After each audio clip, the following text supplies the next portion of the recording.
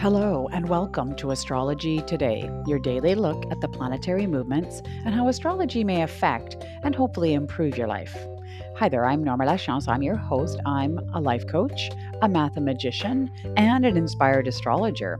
And you've joined me for a look at the daily transit as well as the full moon in Gemini for Saturday, December 18th, 2021.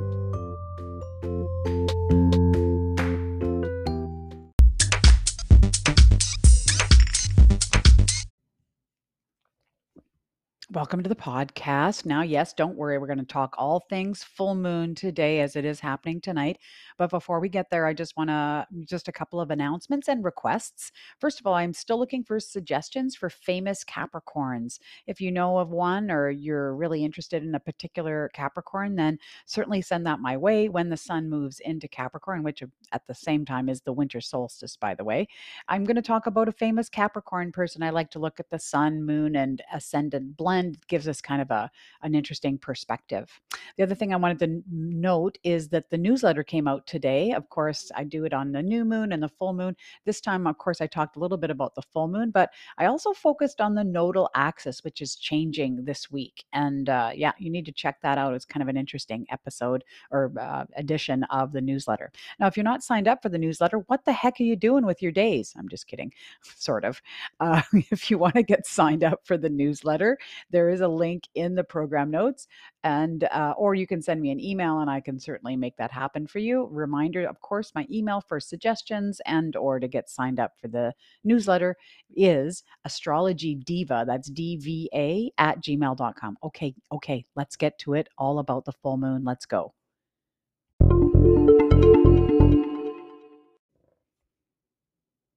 Well, if you're a regular listener to the podcast, you know I like to nerd out at the beginning when I talk about either a new moon or a full moon, give you all the details for sure. So, yes, full moon in Gemini. Now, a lot of us, we tend to focus on the sun just generally, either in sun sign astrology or just, we attach ourselves to that solar activity and energy. But with the full moon in Gemini, the moon is in Gemini and the sun is directly across from it in Sagittarius. So, although we're in Sagittarius season, it's still called a full moon in Gemini because the moon's in Gemini. So, where is it? It's at 27 degrees, 28 minutes of Gemini. And like I said, the sun at the same position, 27 degrees, 28 minutes of Sagittarius. Now, it's going to be at its fullest and, complete full moon at 8:35 p.m. Pacific Standard Time. So, of course, if you're in a different time zone, you can, do that calculation for yourself. And astrologically, what we see here is that the moon and the sun are opposite each other. That's how a full moon happens, is that the moon, receives full light from the sun. And that's why we can see it at its fullest when here we are halfway through the lunar cycle. Remember that the lunar cycle begins with the new moon. 2 weeks later, there's a full moon. And then 2 weeks later, again, there is a new moon. So, the energies or the symbolism that we see here is this idea of balancing, right? That opposition is these teeter-totter effect of we're balancing the energies of the moon, which represents our needs, our emotions, our instincts, with our wants, our goals, our identity, our sense of will, our courage, which is represented by the sun. And so it's this balancing act. And sometimes we find ourselves swinging between the two, just really clinging more perhaps to what we need as opposed to what we want to go for in our lives.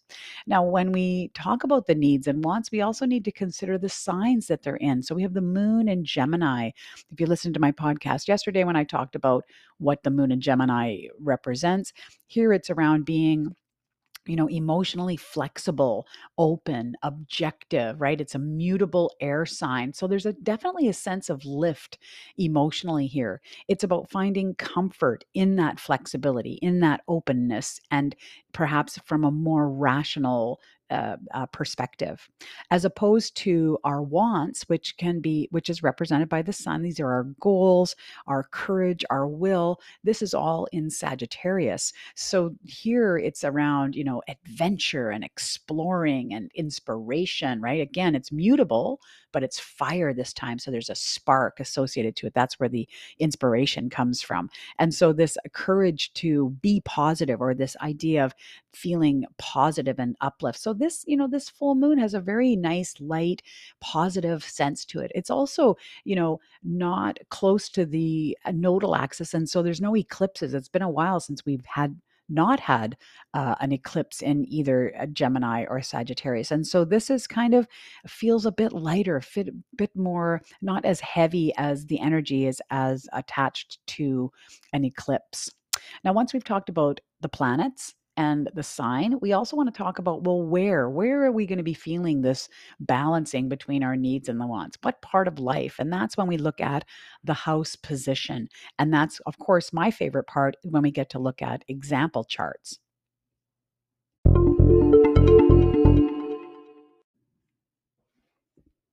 All right. Well, I have three charts that I want to look at. And again, if you're a regular listener, you know that I normally start off with my partner, but I had such great response. And I've chosen three charts that are from new listeners, people that have not reached out before. So I wanted to encourage that. So thank you so much for everybody that gave me their charts to use. And I know I've got all my people that I can count on, but I've chosen three new people to look at. So the first chart I want to look at is from Vicky. I hope I'm saying that right. And for Vicky, the moon is again in Gemini, but in the seventh house for her, and the sun is in the first house. Now, what's significant here is that, the this particular full moon is really hitting her nodal axis because axis, yes, because her south node is right on where the moon is, and her north node is right where the sun is, and so this, is significant for that reason. It may be, what I'm seeing here again. So the moon in the seventh house. So finding that comfort and emotional safety in relationships. Seventh house is one-to-one relationships. And then, it could be, in general, when the in the a full moon phase, it can be a time of celebration. This idea of the full harvest, the full moon at the harvest, and really things coming to fruition. And so, because it's connected to your north node, south node, Vicky, I'm wondering if this could be a time of celebration for what you've achieved in the area of personal development, perhaps something around your personal appearance, which is represented by the sun in the first house.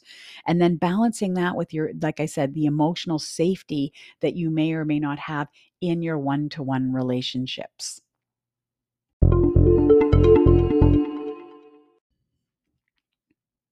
All right. The second chart I want to talk about is again from a new listener. And again, if I butcher your name, I apologize. So I think it's pronounced Alicia. And so, yes, here what we see is moon in the 11th house opposite the sun in fifth house. And so, it's interesting here, Alicia, and I picked it because you have the fifth house is a very active part of your chart, a lot of Capricorn going on there. So, you might find this quite impactful, this particular full moon.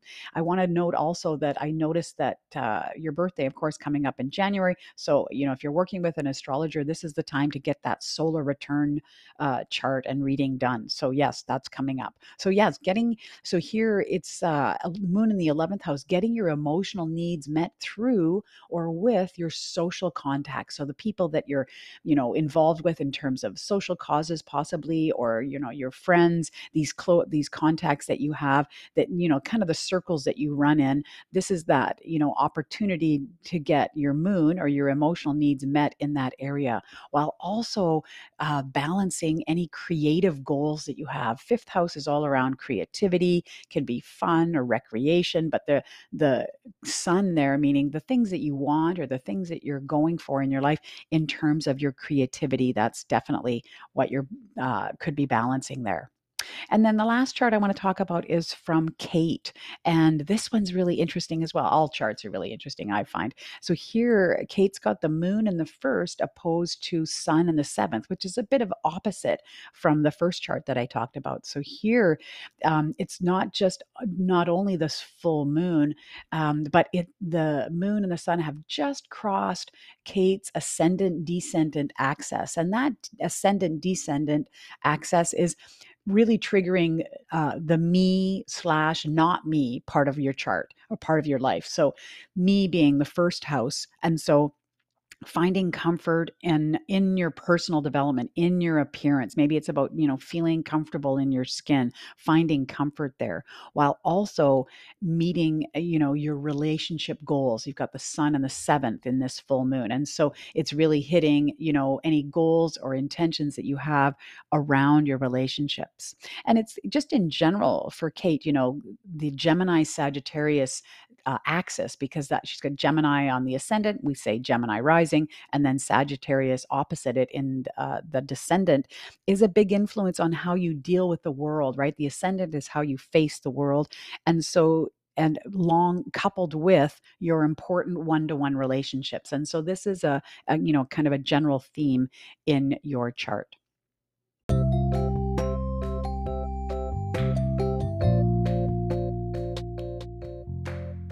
Thanks for joining me on the podcast today. Yes, super interesting. Always love looking at individual charts. Now, if you have any questions, about the full moon or about any of the topics that I talk about on the podcast, certainly reach out with those questions. I love to hear from my listeners.